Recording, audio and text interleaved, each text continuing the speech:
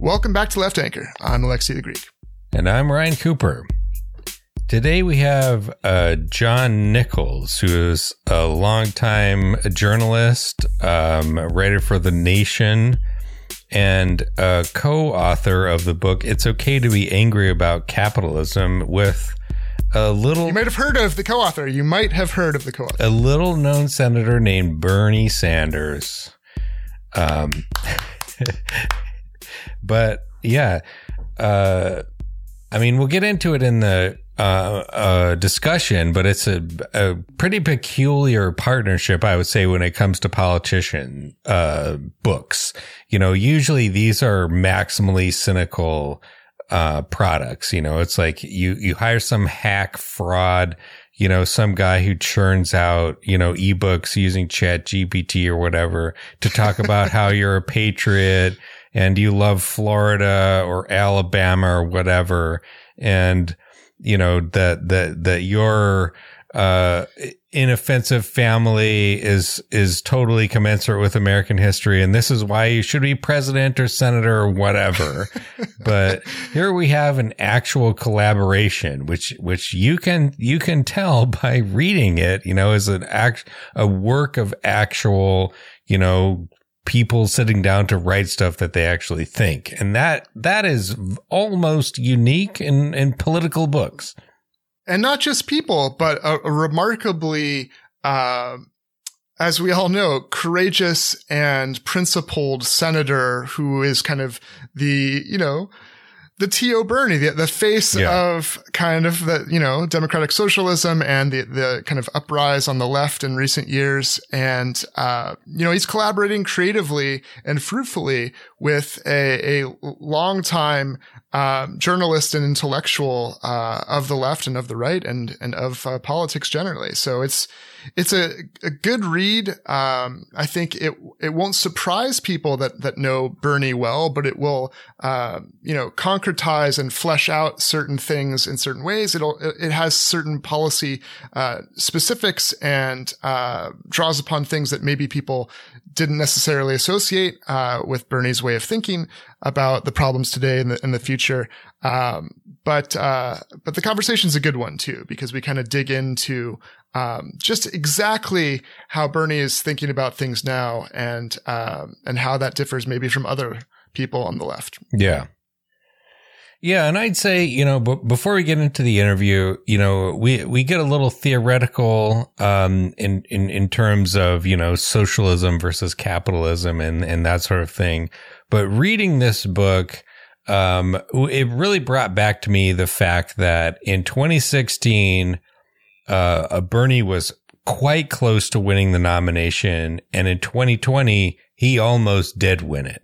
There was a period of like 2 to 3 weeks there where it seemed like he really was gonna get it. He was the favorite. It took an unprecedented a conspiracy, a backroom conspiracy led by Barack Obama to prevent him from winning the nomination in 2020. And you know, that's infuriating on one level, but on another level, it tells you it's promising. It tells you the promise. Yeah. How close we were to not having fucking Joe Biden be the president, and the potential appeal of Bernie's politics, you know, if packaged correctly by, you know, he's quite old now, but, you know, somebody like AOC or Gretchen Whitmer or whoever. And yeah, so, you know, and in an era where things seem to be going sideways in many levels, it reminds you of that, like there's an appetite for good stuff. And, you know, we don't have to be satisfied with milquetoast bullshit forever. We can do better.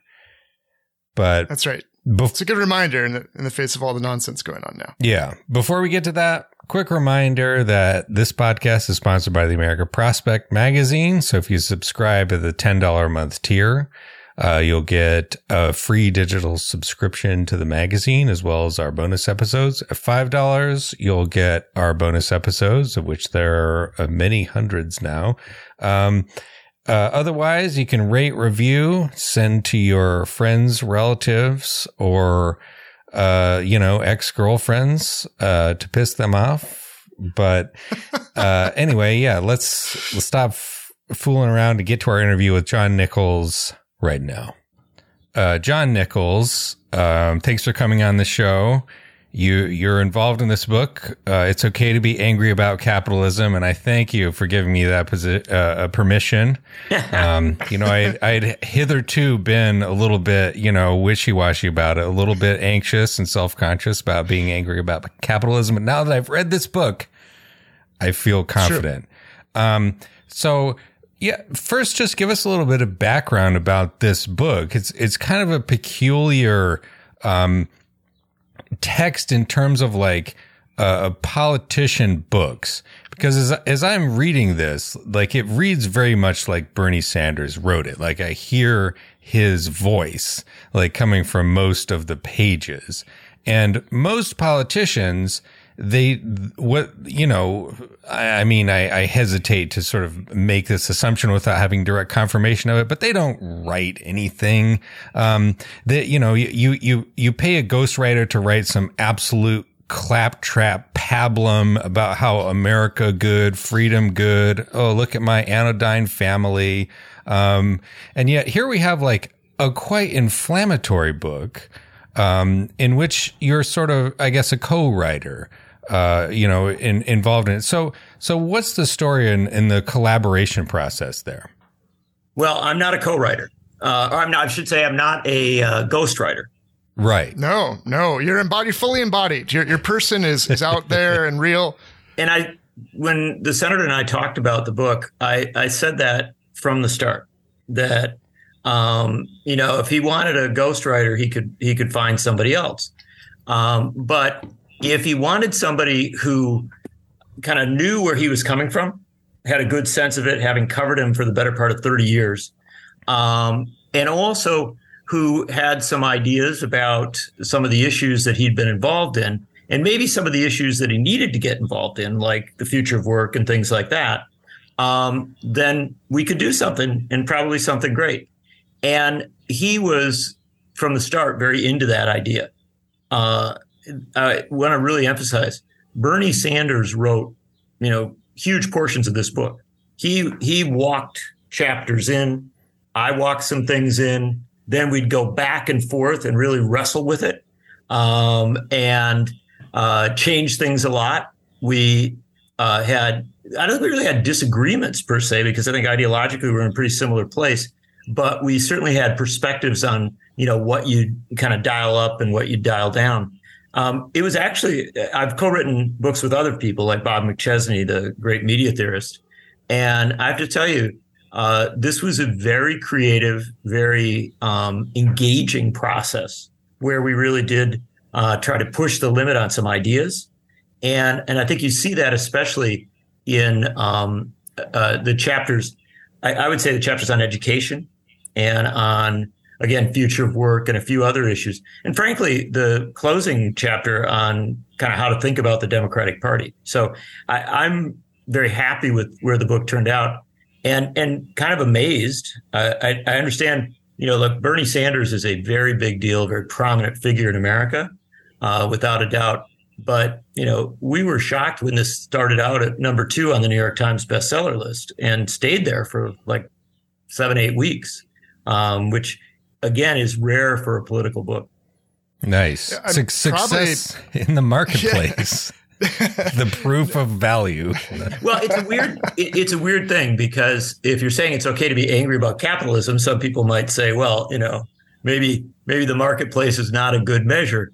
But one of the things that we argue in the book a lot is that our problem with capitalism, it's a multifold problem with capitalism, lots of concerns about it on many, many levels. But the core problem is that it's out of control. It's uber capitalism. This isn't the mom and pop store. This isn't, like competing record shops on Main Street. This is, what we have today, multinational corporations monopolizing not just our economics, but our politics. And so as we argue, it's very okay to be angry about that. And even if you may accept a little bit of the market. I want to dig into that, but one more quick question first. How does Bernie write stuff? Does he, as I assume, have like a giant like 1920s typewriter? No, your assumptions. Many of the assumptions people make about Bernie Sanders are wrong. First off, he is a very congenial and very funny guy, and that I can believe. He really is, and that's something when he's speaking, when he is in a hearing in the Senate or something like that, very, very serious. He takes the job seriously. But in a writing setting, he's actually quite easygoing and quite, creative. He's with the process. And his tool of choice is an iPad. Huh. Look at that. Look at that. And he works a lot on an iPad. I think he works on a regular computer as well. But he carries an iPad with him like all the time in his briefcase. And he reads books on it. He reads articles. He uses it a lot. Now, when you said that you would walk things over to each other, does this mean you were living together? I picture you guys staying up all night in bunk beds and like having a good time. No, not quite so. Old school. I went up to Vermont, to Burlington, and stayed in a hotel. And the senator would come and pick me up in the morning. He has a car which I think is 13 years old and pretty much taped together. There's no limousine there. He'd drive over, pick me up. We'd go over to his place, either to his office or his house. And we would often start at like 10 in the morning and write until 10, 11 at night. It was very serious. We in most cases, we had written a draft or something. We had stuff that we had already kind of put there. But when we got to the point of really, pulling the chapters together, we would go, sometimes 6, 7, 8, 9, 10 hours. It was it was serious work effort. But both of us are also big walkers. And so we'd write for a while, and then we'd go out and take a long walk and talk about the ideas and kind of bang them around, and then come back sometimes with a more creative take on something. Yeah. Walking's great for creativity. It's just I hope fantastic. So. Yeah. Yeah. Yeah. And if it isn't, then I'm dooming myself because I walk a lot every day. Well, that's good for your health anyway as well. So I want to dig in to, you mentioned the Uber capitalism, and you also in the book talk about, and when I say you, I'm going to refer to you, Bernie, or both of you, whomever might have written whatever. So that's just how I'll use that. Well, I mean, at a certain point, I do emphasize, Bernie Sanders' picture's on the cover. Right. Yeah. And so there's nothing in this book that doesn't reflect him, doesn't reflect him, that he doesn't approve of. I was excited to be part of this creative process. But, when you say you're really talking about, what we did together. But it's ultimately it's a book that reflects where Bernie Sanders is coming from. Absolutely. So the Uber and unfettered capitalism part I found very interesting and want to talk about. And, preface this with the fact that, as you probably know, we are huge fans of Bernie, big Bernie stans. I think I can speak for both of us. Our favorite nominee for president in our lifetimes, probably our favorite politician. But I'm curious, there are times when, for example, indicting capitalism and the systemic nature of the injustices is absolutely spot on as a diagnosis. But then, when we talk about the greed at the root of these problems, it seems to me that's the kind of language that, while accurate in many ways, can confuse people about the actual systemic nature of things. And there is, of course, subheadings about it's not just Jeff Bezos in particular, or it's not Elon Musk in particular. Like, definitely, obviously, Bernie and understands this. But I think also similarly, even though neoliberalism and, whatever your favorite term is, late stage capitalism is much worse in many ways and has taken on different forms and the problems are magnified. I wonder if it isn't kind of a problem to suggest that like there's this adorable capitalism that's hiding underneath and that really it's just well, here's the thing. Is capitalism good and it just needs to function properly, or are the problems systemic to the nature of capitalism? And that's the way to explain what's going on. Well, I think that's a very good question. I think that there are systemic problems with capitalism, and there are systemic problems with bigness in a lot of ways. These are separate, right? Capitalism has a core systemic problem that it errs toward bigness. If you get some wealth, right, you try to get more. You try to monopolize. You try to get bigger. Suddenly you stop being the corner store and you start being, you try to be Walmart, right? And so it's that intersection where things go really bad. Is it possible, or is it reasonable to say that, the main street in a small town in 1920 in rural Wisconsin, where my great grandfather ran the cheese warehouse, right? Where people were all pretty equal economically, and if you ripped somebody off or tried to elbow somebody out, the town itself would err against it. Now, do you call that capitalism? I suppose Steve Forbes would like to call that capitalism, right? Because then it makes it feel good. It's like community banking, right, or something like that. But I think one of the things that we wanted to emphasize is that we're not coming, at least in this book, to tell people they got to get rid of Main Street, right? They got to get rid of that, the ice cream shop or the record store on Main Street. That is fine, and that is good. And it can be very creative. By the same token, what we are saying is that uber capitalism, which again, it's an extension of that systemic reality, capitalism errs toward bigness.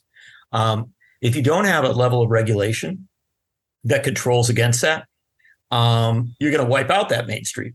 You're going to wipe out anything that might be, as you suggest, that cute, underpinning there that people might like. And so I think what we're really arguing is that you can be angry about capitalism in and of itself, right? Because it has these systemic challenges and these systemic tendencies, right? But the thing that we are really trying to emphasize, and I hope it comes through in the book, is that how capitalism has evolved in the United States, how it exists today, not just in the US, but in most countries, is something that is incredibly destructive and incredibly damaging to humanity. It errs against human growth, the improvement of people's lives, survival of the planet, survival of people. And so I think what we wanted to do was to let folks wrestle, if they want to, in their own heads with that question of Main Street, right? Come to where they want to be. But that try to get an agreement that uber capitalism, unfettered capitalism, is too dangerous to be allowed, too dangerous to accept. And one final thing here, I think Ryan was joking up front about, getting permission to be angry about capitalism, right? And I know that you guys don't need that. And I will go a step further. I will suggest that most of the people listening to this podcast probably don't need permission to be angry about capitalism. But a lot of Americans do. A lot of Americans have been told that that problems are solved if we leave it to the market, right? And that these big mega corporations, multinational corporations, monopolies, that they are good because they deliver you lower prices or something like that. And we have in our society, we have an immense amount of propagandizing on behalf of capitalism on a daily basis, coming not just from, conservative Republicans, but from Democrats and from, folks on television who you would think of as relatively liberal. And so what we want to do is sort of cut through that and say, at the very least, you've got a right to be angry about it. And if I can add one final thing, that it's important to be angry about it, because in our society, too often we are told that if something's not going right, we should be angry with our neighbor or with the person down the street or with the person who's immigrated to this country or the refugee or the person who doesn't look like us or who doesn't, have the same background or whatever. We're told, that's where your anger should be directed. We get that a lot in our society. And what we're saying is, until you've wrestled with capitalism, all those other issues are secondary. Yeah, that's fantastic. Yeah. Yeah, I definitely appreciate that. perspective of trying to like establish a common ground, so to speak, of, you know, so like we can at least agree that the current system is not working. But it does kind of strike me as an interesting contrast with the 2020 campaign where you had, you know, Elizabeth Warren basically making a sort of antitrust arguments. She's saying, you know, I'm a capitalist, but like it's not working like it should work. We need regulations. We need to bust up the monopolies. And like then, you know, we can return to how things should go. And Bernie, Bernie was agreed with all that stuff, but then he was also like, we need to set up worker ownership funds where, you know, I mean, this is like a classically socialist type of position where, you know, like the workers should control, at least to some degree, the means of production, the wealth of the companies where they're working at, that they should control their workplaces. And, you know, a substantial section on worker ownership. Yes. But so can you speak to this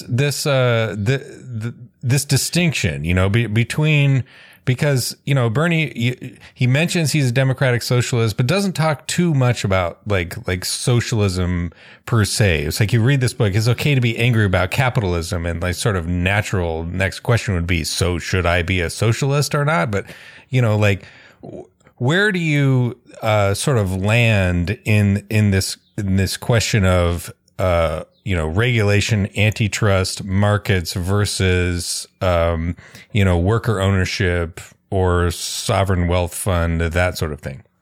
It's a great question. There's a substantial chunk of the book, especially where we're talking about the future of work and how work is organized. Yeah. Where we in fact do talk about worker ownership, and could indeed more. I mean, obviously this is a book that tried to deal with a group of issues, and probably you could go deeper into any of them. But at the core of your question, Ryan, is this you know, debate about regulation versus ownership, right? Control.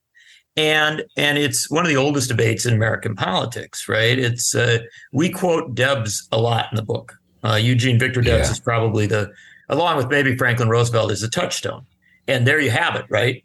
You've got Debs, you know, who was a clearly committed and clearly defined socialist, talking about, you know, ownership of the means of production. And you have Roosevelt, who was clearly a regulator, although actually established some pretty substantial government-run things like, I don't know, Social Security, the TVA. Yeah, exactly. And so I think that you get into what is this sort of uniquely American response on these issues, which is a blend of the two. There are some things that are so big, so ubiquitous that if they're owned by the private sector, there's an awfully good chance that they're going to be, you know, corrupted, right? They're going to become a vehicle by which to, you know, steer the resources to wealthy individuals. And I think we see that constantly in the debate about Social Security, right? For my entire lifetime, right, there's been a debate about Republicans want to privatize Social Security. Well, I mean, that's a shorthand for a reality, which is that there's people who want to sort of have this thing that's kind of, the government's there, it takes the money in, right? It organizes the money, but then it moves a lot of the resources out to investment bankers and other people like that. That's a terrible idea, right? That's not the way to do it. And so there are clearly things that should be run in the public interest for the people, right? There are some other things that maybe would be regulated, and where those lines are, folks are going to debate it, and I'm totally open to that debate. I respect that debate, but I can tell you as a good example, you know, we're coming into a big debate about artificial intelligence, and we reference that a little bit in the book. And it's very interesting that one of the heads of the biggest artificial intelligence company came before Congress the other day and said, "Yeah, regulate us. You know, we'd love to be regulated." Well, you know, the backstory on that is they'd love to be regulated because they still want to have it. They want to control it. They want to, make the money off it. They're willing to have it, be, a little bit tinkered with on the margins, tinkered with on the edges. I can tell you that one of the biggest mistakes the United States has made, made it with the internet. Now it's very likely it's made it with automation. Now it's very likely to make it with AI, is to say, well, let's see what the market does, right? And you end up in this situation where these big new innovations, which are very creative and have lots of possibilities, they end up erring constantly on the side of profit, right? On the side of, well, we're going to do the thing that will make us a lot of money, not necessarily the thing that is the most creative. And talk about that in technology, but the equivalent, of course, is in the area of healthcare, right? Where you do research on, what you're going to cure. And somehow male pattern baldness always gets plenty of funding, right? More power to that. Just take a look at the U.S. Congress, I suppose, and see. That's what I'm saying, right? And it's sort of like, there's one of the things about people being in control of things, right? Having popular control of stuff is that my argument is, by and large, the great majority of people, given real control over things, popular control, will say, no, you know what? Definitely care about male pattern baldness, but on balance, going to kind of lean a little bit more toward curing cancer. And I know you don't necessarily have to choose, but if you're going to be choosing, that's where you'd go. And I think it's similar with the rise of many of these technologies. We are seeing technologies come online. We've seen them come online where so many of the decisions were made, literally in the interest of hyper profit, right? Making the biggest amounts of money possible, not in the interest of saying, how can we make these technologies benefit society, right? How do we do that which is best for society? And my argument is that when you're dealing with something so big, so ubiquitous, there are places where popular control is far preferable to, quote unquote, leaving it to the market. Absolutely. And I think, John, I'm going to speak for Ryan again. I think. Well, if you don't speak for Ryan, I'll try not to speak for the senator. No. I think the policies in the book, especially given how much is covered, are great. And I think you just explained some of the challenges about how to figure out when to propose what. And then there's also, of course, the political possibility question about what you can get done. I think, I don't know if Ryan was focused on this more, but at least I'm focused more on the kind of the pitch, because Bernie has been so successful at firing people up. Like you say, like anger is important at injustice and at capitalism and the sources of injustice. And more than tapping into that righteous anger, Bernie's been great at translating for people, not just the origins, but what the vision for the future needs to be instead. And so this framing question, because look, we're so far from social democracy, forget about socialism, that I'm happy to push in that direction regardless of what we call it, or which side, if you want to be camp social democracy, camp regulator. However, I do think that part of translating anger properly is in identifying the cause, not just the complexities of different stages of capitalism, but the ethos of socialism, if not the political economic system, because, capitalism and socialism are both social systems too. The ethos that says, you have a right to all these things, education, healthcare, no one should starve, all these principles, right? Where you fall on the technocratic policy debates, there's a reason that socialists will always be in favor of not means testing and making sure that it's made occur for all, right? And so you see the centrist Democrats or the neoliberals, these debates that you point out, when Bernie and Biden had their kind of representatives come together to try to come up with some agreements, and you note where they disagreed. Well, where they disagreed, you don't have to get into economic theory. You can just get into a socialist ethos or a kind of liberal ethos, which says some things it's actually okay if people suffer from, as long as the market said so, right? So when we're trying to bring together all kinds of people who, like you say, might have different experiences and might like their small business or have different memories of history, I get the idea that you don't want to rock the boat too much with those associations by using words like socialist. But Bernie's actually famous for being one of the first politicians to embrace that label as well. So what's your thinking about the framing more than just like the policy differences here? So let me just maybe quibble a little bit on one of the first politicians to embrace the label.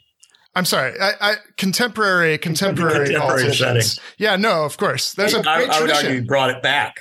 A great tradition of it. Yeah, absolutely. Boy, Harvey J.K. would really whip my butt for saying that. So, well, thank you thanks. I wrote a book, I guess now a dozen years ago, The S Word, which was a look at socialism in America. And one of the arguments I made, it's a history of it's a short history of socialism in the United States. And the argument I made in that book is that we have as a country, we have a very distinct approach to socialism. It is very different than many of the European models, and certainly very different than some of the Southern Asian models. And there's a reason for that. This country, very, very big country, the frontier always pushing westward, all these different theories. And also, our incredible wrestling as a country with racism and xenophobia and a host of other issues. All of these things come into the mix, right? And in America, socialism has been pretty well defined for more than a century, right? And certainly there's people that are going to have all sorts of different variations and different takes on it. But at the heart of it, it is this view that you have these rights, right? The right to healthcare, the right to education, the right to meaningful and fair pay for your work, to form a union, the right to be free as a human being from the burden and the horrors of racism, xenophobia, and a host of other sexism, all these things. And these have all been part for a long time of the socialist vision in the United States, going back, I think you can say to Debs and to others even before them. And what I would tell you, though, is that when you get to the issue of ownership, right? How much, who owns what exactly, that's where the wrestling comes in, right? And it's interesting that one of your you're talking about the rights, right? Right to healthcare, right to education, et cetera. We reference Franklin Roosevelt a lot in the book because Franklin Roosevelt in 1944, as Harvey K. would remind you, got up there and said, we've been playing around for a long time with some success on political rights, extending the franchise, things of that nature. But we have to recognize that there are also economic rights. And what Roosevelt referred to as economic democracy, right? And this concept of economic democracy, where that intersects with socialism, it depends on who you're talking to. If you talk to Debs might say, yeah, pretty much, but that he would err much more on the side of a much stronger ownership. Roosevelt maybe not so much.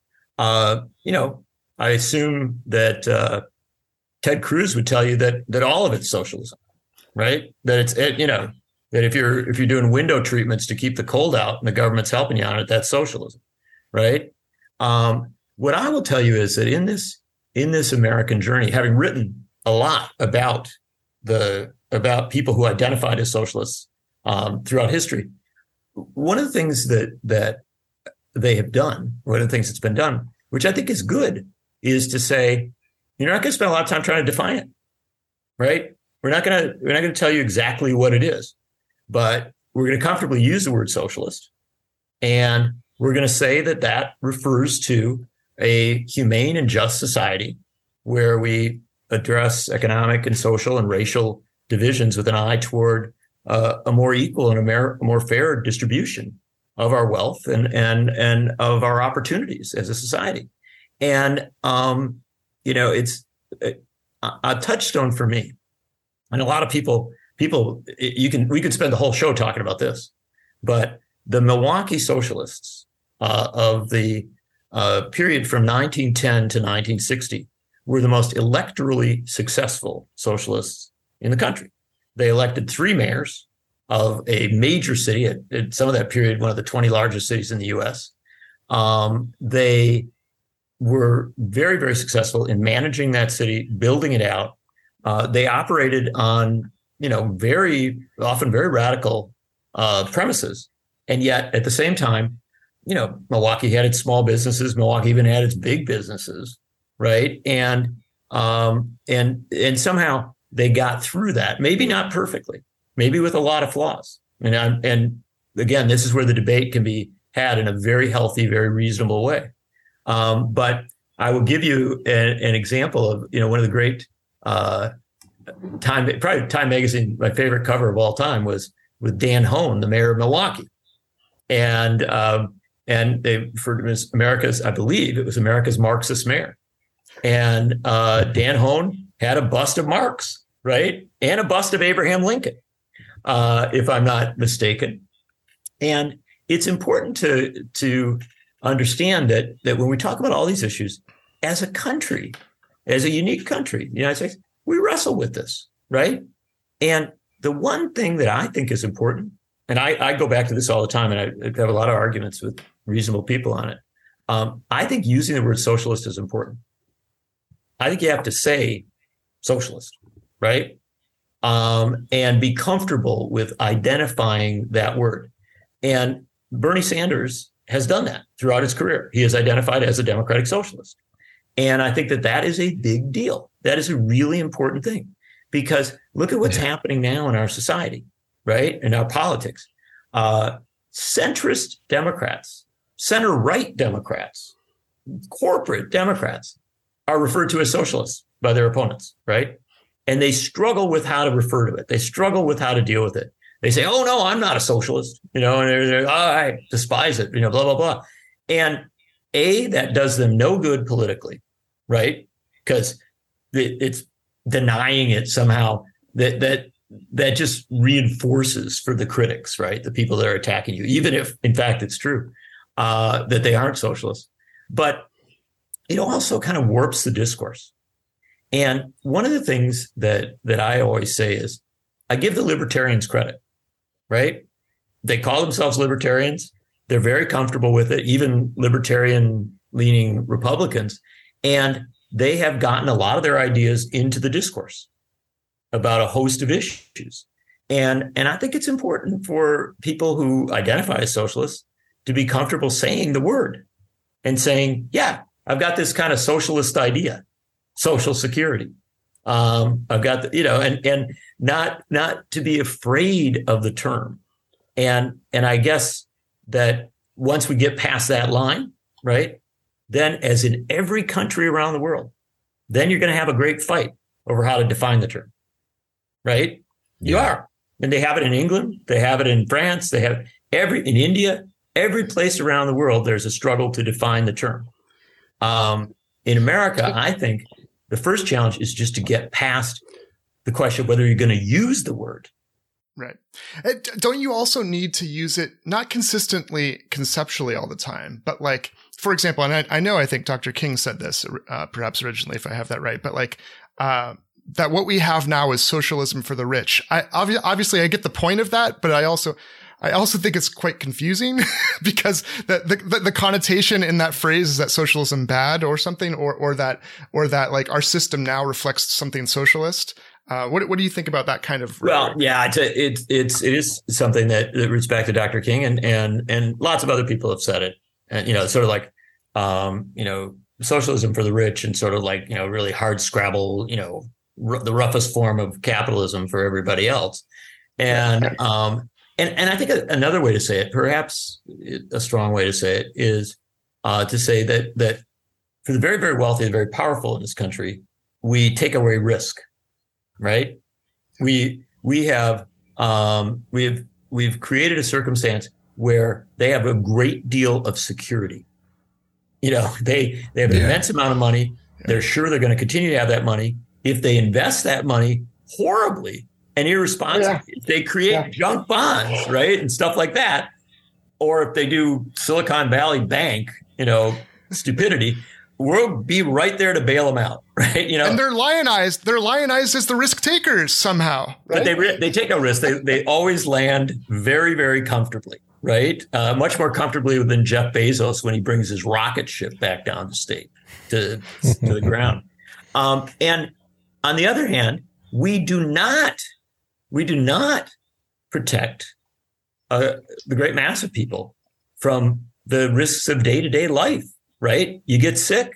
You have a bad break as regards your work situation. You come up in a situation where you're very, very smart, but you don't have the opportunities to get the education that you should or could. And as a society, this is where we fail, right? We take the risk out of being rich and we put it all into being poor and working class in America. And again, what I think we argue in the book is that we should reverse that order, right? Yeah. Maybe you have rich people. That's cool. Although we do argue in the book that we should get rid of draw the line at the billionaire level. But at the very least, that if rich people are doing stuff, it ought to be a risk, right, for them. But for the working mom who gets up before dawn, who takes a bus across town to clean some office, right? I want to remove a lot of the risks in her life. If she gets sick, I want to make sure that she's got access to health care without having to pay for anything on it. If her kids have, dreams and goals, I want to make sure they've got the access to the education, not access. Access is the wrong word. I want to make sure they have the education that can go as far as they want to go. And if that working mom is cleaning an office, right? I want to make sure that if she wants to form a union, she could form that union, and that union can negotiate without, barriers, with frankly erring on the side of the union, for lack of a better term. When we sort through those things, when we sort through those issues, then we can begin to have a much deeper and a much richer debate in this country about where we want to go next, right? What the next steps as a society might be. But we as a society, we're wrestling with the issues that we were wrestling with in 1920. We have not, we still say to a person who gets sick, you may go bankrupt. We still say to a really smart, striving kid, sorry, you can't afford that education. We're getting better on it in some ways, but even if they do it, then they're going to end up with massive debt. And we still say to the vast majority of people that want to organize a union in this country, good luck, because certainly your government is not there for you. Yeah, well, and I think this tends to demonstrate the social aspect of socialism, I think, is super important. And this is why I would argue that, like, the Soviet Union was not socialist, because that's dictatorship, in which, like, a tiny, clique or even just a single person made all the decisions. And it was not actually, like, the power was not distributed across the whole population. It wasn't democratic, which is also supposed to be synonymous, right? And I knew Frank Zeidler quite well. And it's thrown a name into this conversation that not everybody will be familiar with. But Frank Zeidler was the last of the great socialist mayors of Milwaukee. He was the mayor from 1948 to 1960. And then he lived another 40 years after that as he's very working class. There's a great story of Frank Zeidler. When he finished being mayor, they had a little, reception for the end of his mayoralty in 1960. And a woman, from south side of Milwaukee came to the reception because she liked Frank Zeidler. And the reception had finished. And she got out. It was a rainy, cold April day, and she got to the bus stop and sat down to wait for the bus. And she looked to her side, and there was Frank Zeidler with his box of stuff from his desk. And she said, "Mr. Mayor, what are you doing here?" And he looked there and he said, "Socialists ride the bus." And the bottom line on all this, the thing that matters in all this is Frank told me, and this would be in the 1990s, long after he was mayor. He said, "I don't totally get this term democratic socialist, because I think socialism is democratic. It is by its nature. it is. That's the concept. And if you turn it into something else, right? If you create a dictatorship, if you create oppression, right? Then you're not getting it. You're not doing it in the right way. Unfortunately, in America, because of something else from my home state of Wisconsin, Joe McCarthy and the Red Scare, not just that was the second Red Scare, the first Red Scare of the late 19 teens. In this country, there's been such a battering of the term socialist that it becomes convenient, I guess, to use the term democratic socialist, to put that word in front, Ryan. And so I think that we do that, but we should understand that the important thing is to use the word, to be comfortable with the word. And the funny thing is, we as a political world are less comfortable with it today than we've been at many times in the past. Harry Truman was comfortable using the word socialist. I mean, Harry Truman, gave a great speech in 1952, I believe, in which he said, "Oh yeah, socialist, that's the term whenever the Democrats come up with a good idea, they call it, then the Republicans call it socialist." And he said, Social Security, unions, education, public education, he said, all that they call socialist, right? And Harry Truman didn't feel it was necessary in that speech to condemn, and say, "Oh, this is all horrible." He said, "That's what they do. They call anything good. We're doing that." I don't think Harry Truman was a socialist, but he was comfortable with using the term. John Kennedy was comfortable using the term. John Kennedy gave a speech in the 1950s in which he spoke at length about Karl Marx. And he didn't say, "Oh yeah, I'm down with everything that Marx was for," or something like that. But he noted, intriguingly enough, it was a speech to newspaper editors, and he noted that Karl Marx had been a columnist for an American newspaper, for Horace Greeley's paper, and he joked about it and stuff like this. What's happened in recent decades is that people have become far less comfortable. A lot of people have become far less comfortable with the term itself. And so that's why I wrote the book, The S Word, a good while back, to say, look, even if you're not a socialist, you should be able to use this word and understand its presence. I think that's what Sanders has done by using the term democratic socialist. Frankly, I think the most important interview that Bernie Sanders ever did, I believe, was in 1915 or 2015. I live in many centuries. In 2015, when he was, I think it was George Stephanopoulos, said something about, but isn't it going to be a burden, or is it going to be hard? You're a democratic socialist. And the expectation was that Sanders would say something like, "Oh, well, I'm not really, blah, blah, blah," and kind of back away. Instead, Sanders said, "Yeah, I am." And I think that's a good thing.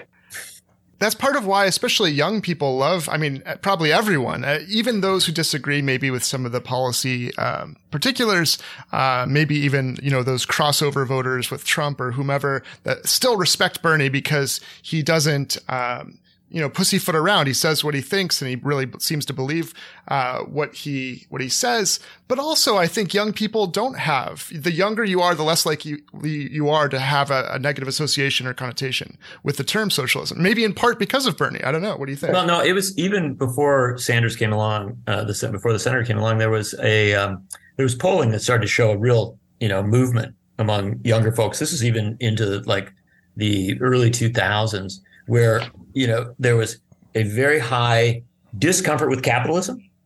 Like the numbers were going up and up and up, and a rising comfort level with socialism. And I think people wrestle with that because in this country, socialism is often defined by the right. You know what I mean? It's the right that throws the word into the mix much more often than the left, or at least than the center left, the Democratic Party and stuff like that. And so here you've had this situation where for decades, right-wingers have said, "That's socialist, that's socialist, that's socialist, and that's bad, that's bad, that's bad." They keep attacking things as socialist. I think a lot of young people came up and they said, free education? Okay, if you call that socialist, that's good. I understand that. I'm going to take that in. Guarantee of health care for everybody if you get sick. Okay, going to take that in, right? right to form unions and have strong, voice in the workplace. Okay, I'm going to take that in. A deep commitment to battle against racism and xenophobia and to use, the power of government to take on these scourges in our lives. Okay, going to take that in, right? And so at the end of the day, that which was attacked by the right, I think rising generations of young people heard that and said, all right, well then socialism must be pretty good, right? The only reason I go in that long kind of explanation of it there is that when I've been writing about it over the years, one of the things that's really powerfully struck me is that the right in America has fallen into a trap of calling everything it doesn't like socialist, right? And there's a lot of things that the right in America doesn't like that are really appealing. Yeah. Well, maybe we can get to some of the impediments, not just from the right. You talk, or Bernie talks about his experience in 2020, and before we started recording, we were talking about Bernie's strength or I don't know how we phrased it exactly, but whether he was more successful in 2016 or 2020. But in 2020, right, we should talk about the part in the book where he kind of describes how he was winning the popular vote in the early states. And as many of our listeners probably know, coming up on Super Tuesday, right, Klobuchar and Buttigieg were asked, as we now know, I think, by Obama, at least, for Buttigieg, right, to bow out before Super Tuesday, and the centrists all coalesced behind Biden, who was, I think, before South Carolina, like the worst, performing of all of them. Maybe Marianne Williamson was running. Okay, sure. Yeah. Sure. Yeah, but I think he was fifth in Nevada. Anyway, he was not doing well. So, so maybe we can dive into this discussion a little bit. Well, I mean, one of the things that we describe in the book is an argument that both in 2016 and in 2020, when Bernie Sanders started doing well, suddenly you saw a huge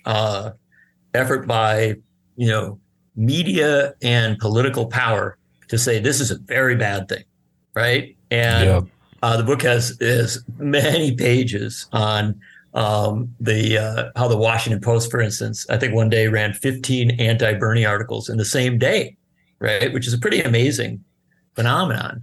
And then in 2020, when Sanders actually started to do very well initially and poll in first place, right? This was, something that was, you had some of that in later stages in 16 at a few points. But in 2020, early on, you had that. And you literally had media outlets saying, writing about how there's a crisis for the Democrats. Bernie Sanders is the front runner, right? This was long before Super Tuesday. This was in, early, this is even back in January. We found articles and things that whenever he started to do well in the polls, he started to get that. And then always in those articles, it's not just the media outlets that are doing it. It's also Democratic operatives, strategists, campaign folks who are saying, often quite prominent ones, oh, this is a terrible thing. And then you say to them, well, yeah, actually, here's a poll that shows that Senator Sanders beats Donald Trump by a bigger margin than some of these other candidates that you're all excited about. And they say, well, that wouldn't hold in November. And you say, well, why not? Why, how do you know? Exactly. And so I'm not trying to, de-link or undermine the arguments as regards what happened on Super Tuesday. What I am saying is this is systemic, right? This has deep, deep roots. And so when you got to this point coming into Super Tuesday, where Bernie Sanders had done deep organizing in Texas, deep organizing in California, where he did in fact win, and deep organizing in a lot of those other states, right? You had a situation where certainly a lot of politically powerful people in the United States, in the Democratic Party, said, well, we got to stop this. And they had some significant success in doing that, right? They had, I still remember the theater of that night, right? Before, the day or so before, where everybody was flying to Texas and Beto O'Rourke was driving up because he wanted to get on stage too. And, everybody shows up and then I knew people who on those different campaigns And they were telling me, oh yeah, we're negotiating who gets to stand closest to Biden and stuff like this. And so they had it, and they had this coalescing.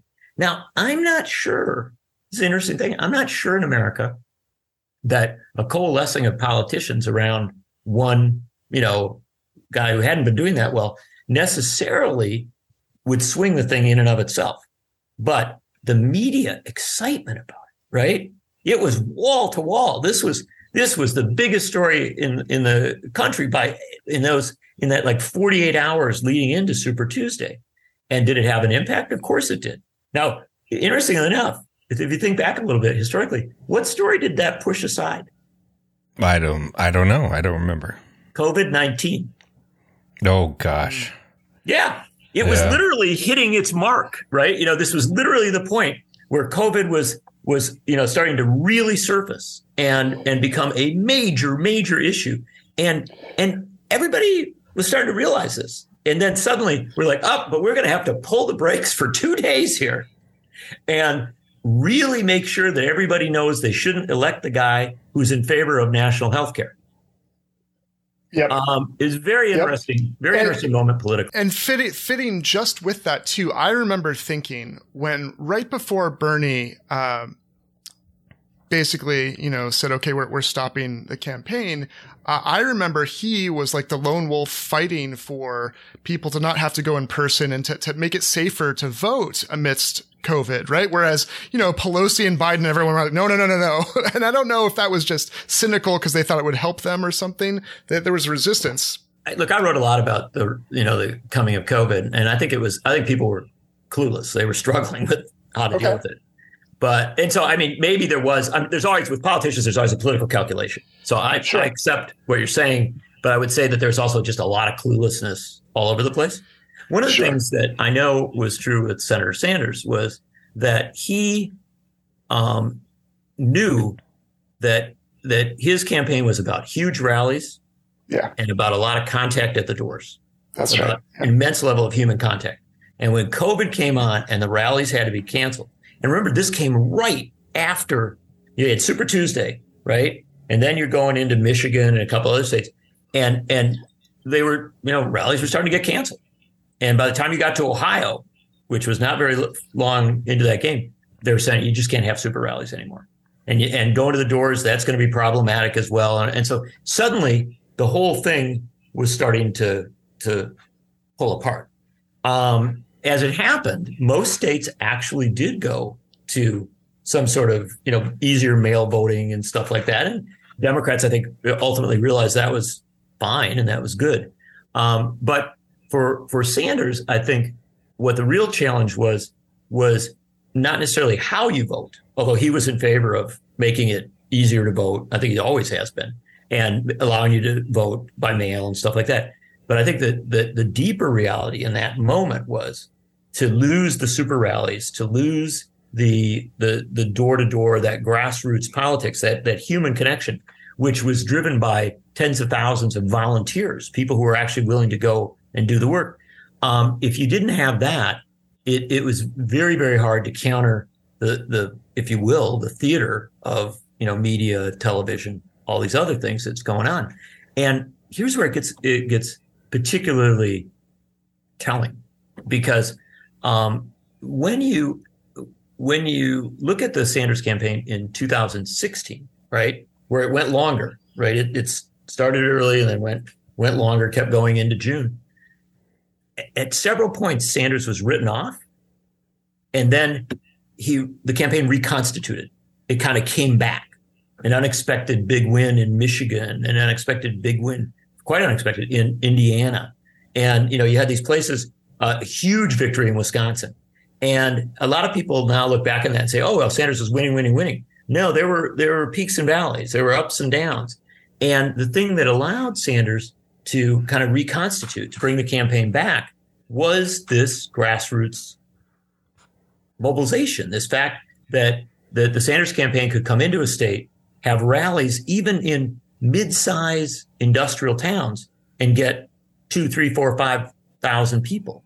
And I think that losing that in 2020 just became a huge challenge. So when you combine Super Tuesday, right, the reality of what all the other candidates dropping out, right, and then you have suddenly COVID hitting and the inability to reconstitute a campaign. If you go down, lose a couple primaries, then you can come back with a big concerted effort. It just directed a barrier. And the sad part about it is, the really sad part about it is that I'll be quite blunt with you. I'm sort of glad Joe Biden beat Donald Trump. But I guess I would have enjoyed seeing Bernie Sanders take on Donald Trump. I think Absolutely. That would have been, those would have been some debates. Yeah. Well, maybe we've maybe got like a couple more minutes left. If you could speak a little bit about, you talk in the book about the problem of billionaires and also the problem of oligarch media.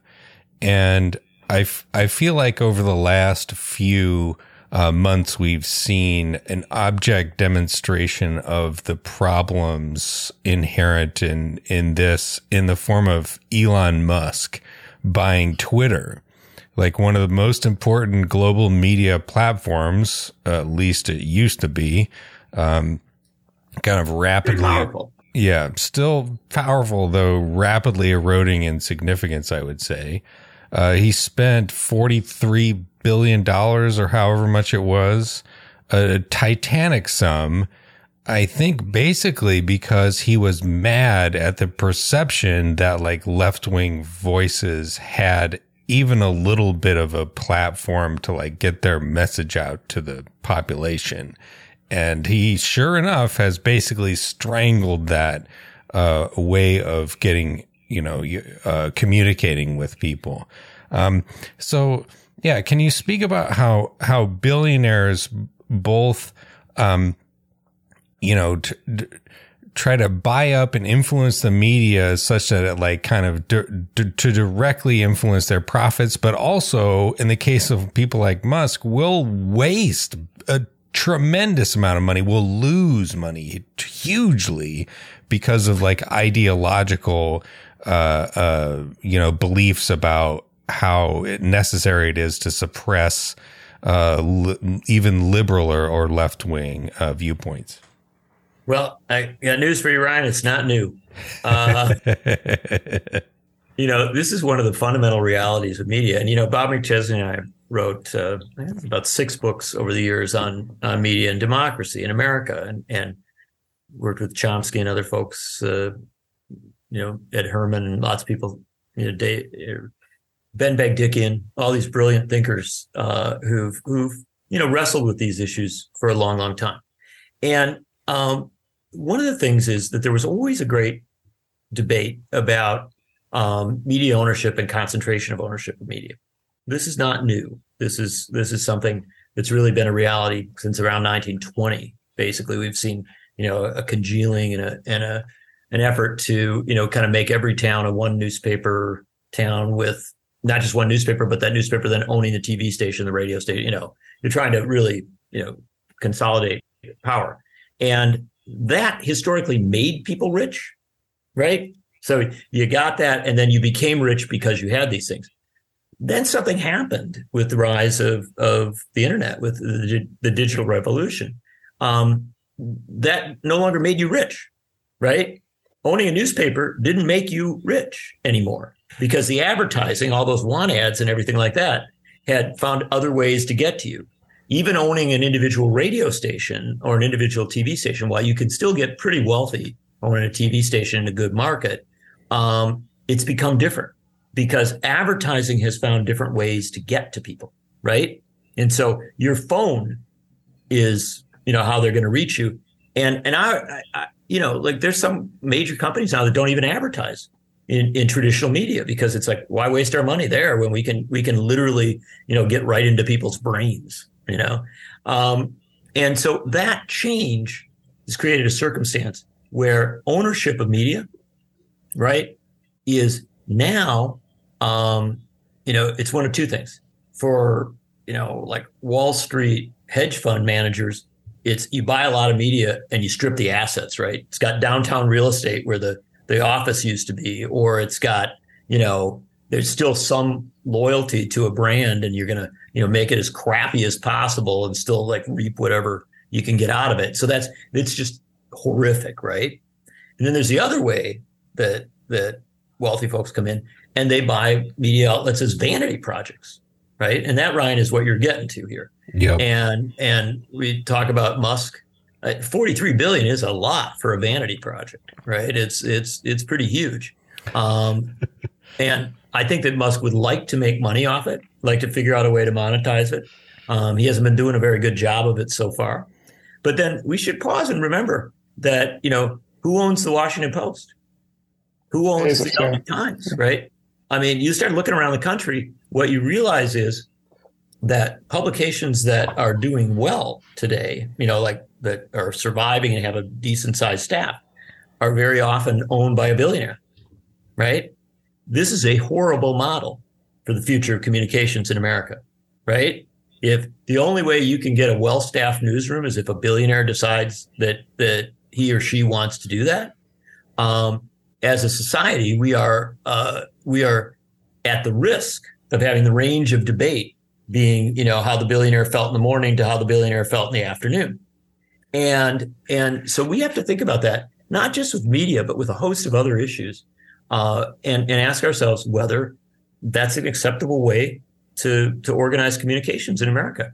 And I would argue, and Bob and Chesley and I have argued for many, many years, it's not. That there are ways, and we talk, Senator Sanders and I talk about this in the book, there are ways to make sure that we have a dramatically more civic and more engaged and civil media in this country, supercharging funding of public and community broadcasting to the level that I don't know, Slovenia does it, or even to the crazy level that Canada does it. You know what I mean? That's a starting point and a baseline that ought to be done. But also looking at what countries around the world have done to make sure that you have diversity in ownership of media, and also, frankly, that the resources are there to maintain media at the grassroots level. Countries like Norway, Sweden, they have a lot of media down to the small town level. And one of the things is they make sure that the resources are there so that it can happen, that it's not just simply reliant on advertising.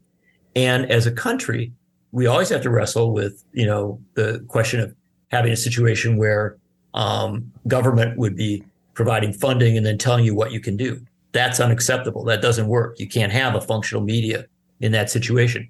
But if you can have a situation where, for instance, the subscribers to a publication, right, can take their subscription off their taxes, right, so that we say, we want to sustain democratic discourse in this country. That's an idea. And Dean Baker's been talking about that for a very, very long time. Senator Sanders and I, in the book, pulled together a lot of these proposals from other countries. And one of the things we haven't talked about much in this conversation is this book uses what's happened in other countries, in social democracies around the world, a lot. And it says, here's examples of how this is actually working in other places.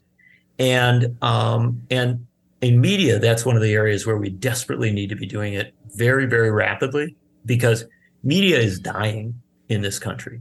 Functional media is dying in this country. And one of the lies we tell ourselves is that the digital sphere will somehow fill the void. But there is very, very little evidence that digital media is going to create the size of newsrooms, especially at the local level, that will begin to cover the stories that have to be told.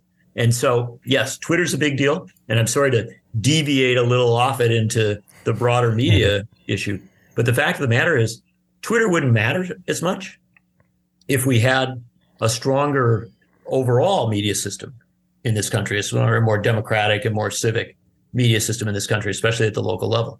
One of the reasons that Twitter matters a lot, and one of the reasons that Fox matters a lot, and one of the reasons that all these DC-based or New York-based media platforms and media institutions matter a lot, is because we've hollowed out local journalism across the country. And until we as a society recognize the need to rebuild and strengthen local journalism from the grassroots up, and give people the power to do that and give them the resources to do that, until we do that, we are going to be, sitting around waiting for billionaires to come help us, right? And I will promise you, sitting around waiting for billionaires to help you create a functional democracy is a very bad strategy. Yeah. I'll be waiting for a long time. Forever. Well, we should let you go, John Nichols. Before you let me go, Ryan, let me just say my jealousy of you is intense because you got to go to the Faroe Islands to write about economic system. And he's going to go to Finland next. He's going to Finland before long, which you mentioned. I like that you mentioned for education. And I also like that you mentioned Norway for the media journalism stuff. It's not often mentioned for that purpose. So really great examples. Thank you. I appreciate it. Well, still jealous of Ryan. But thank you very much for the mention of that. And I do think, you asked about, how we deal with questions of social democracy and socialism and stuff like that. One of the ways in the book we deal with it is by taking examples from social democracies around the world and saying, here's how it can work. Yeah. And I think we also try to point out again and again and again is that generally in those places, people are happy. That's right. Yeah. I'm all for demanding the impossible. We're not even demanding the possible. We're demanding what's happening now in other places that we are very often richer than, right? Like, you nailed it, brother. You said it better than I. Thanks so much for joining us, John. It's been great. Hope to have you back on to talk about your next book and any time before that as well. I'm really honored to be with you. And it's a great conversation and just keep up the great work and figure out a way to take me to Finland with you. Absolutely. I'll work on it. I'm about to go on sabbatical to Greece, and so we might do an episode or two from there if you want to join us there. I'm getting my plane ticket ready right now.